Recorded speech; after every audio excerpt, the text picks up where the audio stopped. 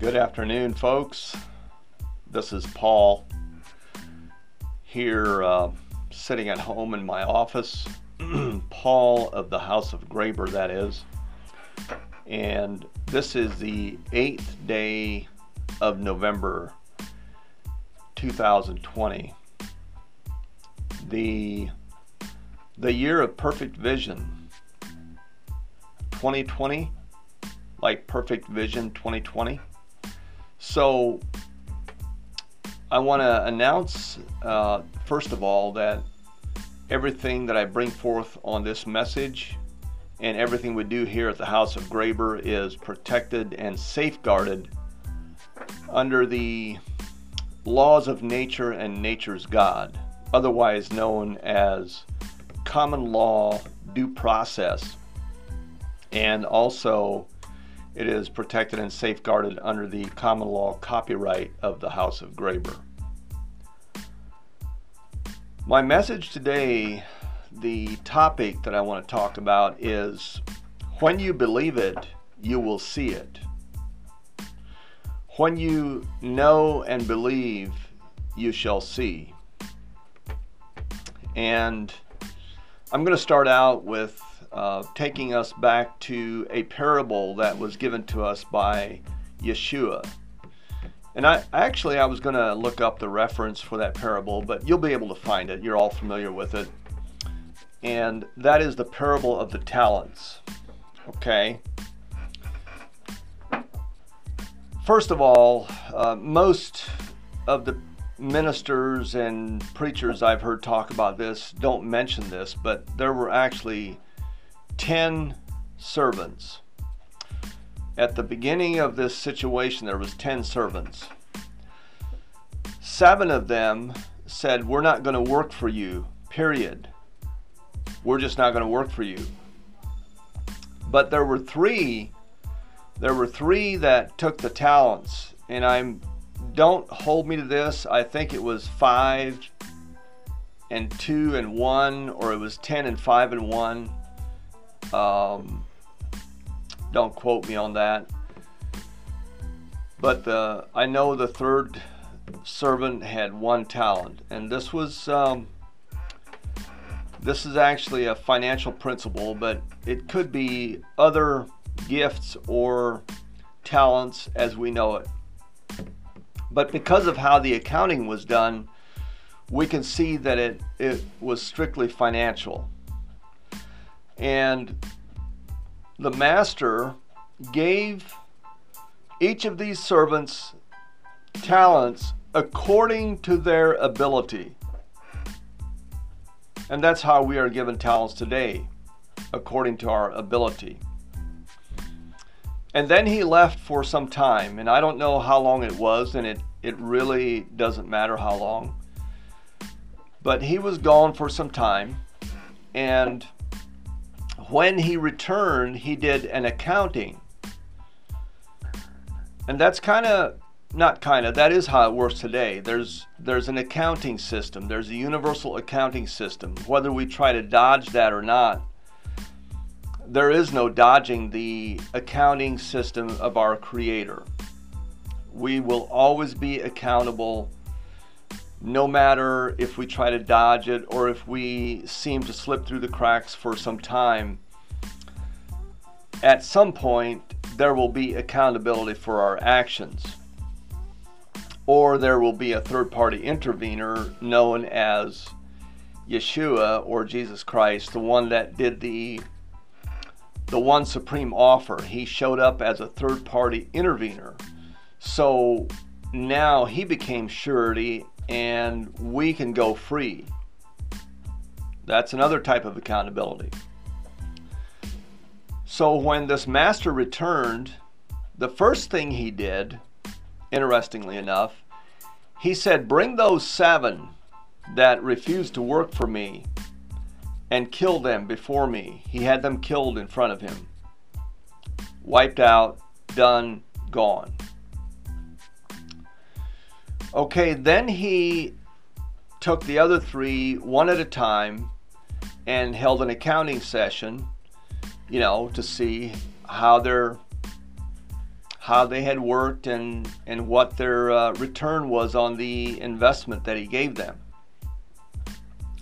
And the first one said, you know, here's what I did. Your 10 talents gained 10 more. So he actually doubled his money in the time that this master was gone. And the master said, well done. You will be set over much more now. See, what he did while the master was gone, and how he functioned, and how he thought, and how he operated, and how he handled, or what he did with the talents, was increased and magnified when the master came back.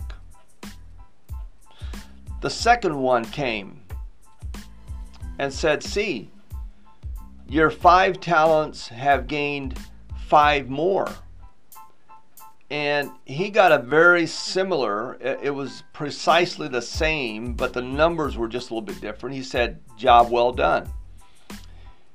You will be set over this and this many cities, etc., etc. So he was promoted.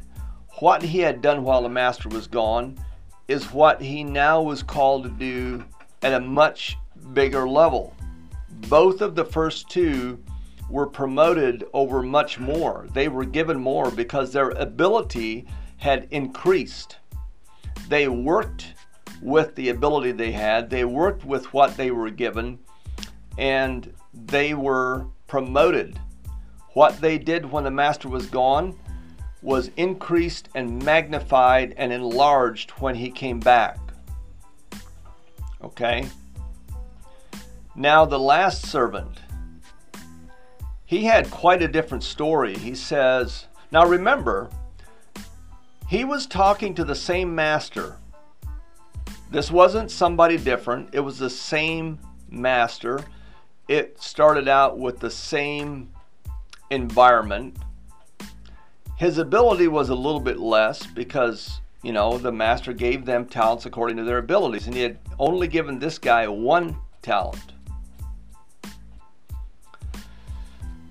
Now this servant said, you are a hard man to work for. You take where you have not given. You reap where you have not sown. It was all bad. It was such a sob story. Woe is me. I am so underprivileged. I am so at a disadvantage because you just don't give me a fair chance. You know, it was my parents that did it. It was the government that did it. It was my teacher, for God's sake, spanked me when I was in 2nd grade, and I'm still suffering from that. Or whatever your excuse is, he also had an excuse. He made up a story, and he looked at this from a very, very different set of lenses from the first two servants. And guess what? He said, I hid your talent. Here it is. You can have it back. So he hadn't done anything with it. He hid it until the master returned. He said, here it is. So there was no profit. And the master said, you know, the least could have done is put it in the bank and draw an interest. That is the least you could have done with it. It would have taken like no brains, no amount of work, just drop it off at the bank and let it accumulate a small amount of interest. Of course, today, that amount indeed would be small.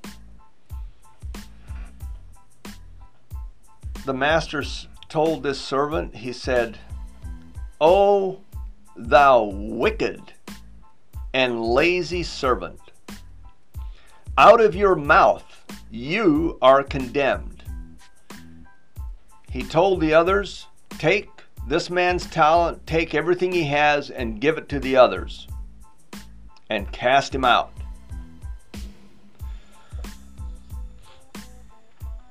So I have a question for you. How does it happen that this same master responded so differently to this servant than he had to the other two? Well, I'll tell you why. Because this servant chose to see this master very differently.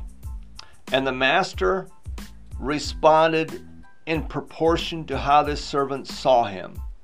He responded exactly the way this servant expected him to respond. This servant got exactly what he wanted. He got exactly what he asked for. He got exactly what he spoke into existence. When you know and believe, you shall see. I have heard this saying, I'll believe it when I see it. I've heard this saying so many times in my life. But the way the universe really works is, I'll see it when I believe it. When you know and you believe, you shall see. Now, I want to take this parable that I just referred to and bring it forward to today. What kind of words are coming out of your mouth? What kind of actions are you taking? What kind of thoughts are you holding? A belief is a thought that you hold on to consistently. And what are you thinking? Like Yeshua said to Peter at one point, "What thinkest thou?" You know, my way of saying it would be, are you crazy? What are you thinking? So that question is for today, for us, for you, for me, for everyone. What thinkest thou? And at one point, he told us very clearly, ask and it shall be given. Knock and it shall be opened unto you. Seek and ye shall find. As a man thinketh in his heart, so is he. When you know and believe, you shall see. So how are you thinking? What are you saying? What are the words that are coming out of your mouth? Today, we still have the same choice. We have a choice of buying or swallowing, I should say, hook, line, and sinker, the pathetic lie that the mainstream fake news is trying to feed us. And when I say fake news, I'm including all the false prophets called pastors, etc., rabbis, I don't care what you want to call them, bishops, the false prophets that are promoting a lie. You have a choice of buying or swallowing that whole package of doom and gloom. Oh, it's going to get worse. It's going to get worse. We are in the end times. It's going to get worse. Everything's going to go to pot. You know, it's so bad now, it can't be fixed. Oh, there's going to be a famine. Oh, there's going to be whatever. What is the bad story that you've been regurgitating and recycling and processing over and over again? Is that what you are called to do? Here's what I will say to that. I am a son of the one true God, our Creator. I am a son of a Creator who keeps His promises. King David talked about this. He said, 1,000 will fall on one side and 10,000 on the other side, and it shall not touch you. The harm shall not touch you. You will not be damaged. And if we look in Revelations, and Revelation, by the way, means revealing the truth. The veil is falling. That's what's happening right now. The veil is falling. And when we read through that book of Revelations, it becomes very clear. That is, if we choose to just read what's there instead of twisting it with the false agenda of the past several thousand years of indoctrination from the Pope, the Vatican, the corporate church. That's a false indoctrination. If we choose to just read what's there, we'll see very clearly that the punishments and the horror and the terrible things that are coming for Satan's crowd. They are not for God's people. The ones that are with the Lamb, the ones that are part of the family, the ones that have transitioned from creation to being part of the family, sons and daughters of God, those are the ones that are going to win. And those are the ones that will ascend to a much different way of life. The doom and gloom, the punishment, the terror is not for them. It's very clear. There's no secret about who's going to get the punishment and who's not. It's all right there. So we could argue about whether Scripture has been perverted or changed or translated and lost some of its original meaning. And I would agree that some of that has happened. But even in what I call the watered down version of Scripture that a lot of people use today, it's still very clear that the children of the one true God, the children, the family, the house of Israel, they are the blessed ones. How can we miss that? They're the ones that are protected. And I'm here to tell you that if you speak doom and gloom, if you speak curses, that's what you're going to receive. If you run around telling everybody about how bad it's going to be, then it will be bad for you. When you see and believe, when you know and believe, you shall see. You will experience exactly what you believe and how you act and how you think. That will come into your existence. You are creating your own reality, no matter whether it's good or bad. See, our Creator put a law into place, universal principles. That law is the same now as it was 2, 3, 4, 5, 6, 8, 10,000 years ago, 100,000 years. I don't care how long you want to go back. That law is still the same. How we think and how we speak, the words that come out of our mouth, how we act, will activate that law, and the law will respond according to how we think, speak, and act. Just like this master responded according to how these servants thought, spoke, and acted. It's the same master, but it wasn't the same master for that servant. The last one, it was for the first two, right? But it was the same man. It was the same master. We all are dealing with the same universal principles. And I want to make this very clear again.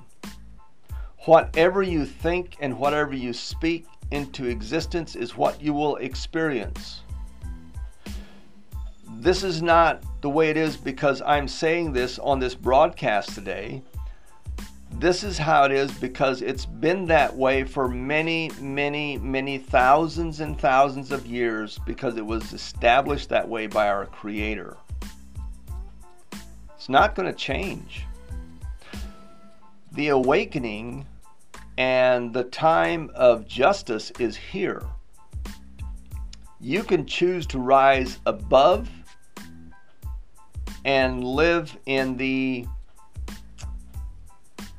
the house of Israel, the house of the one true God.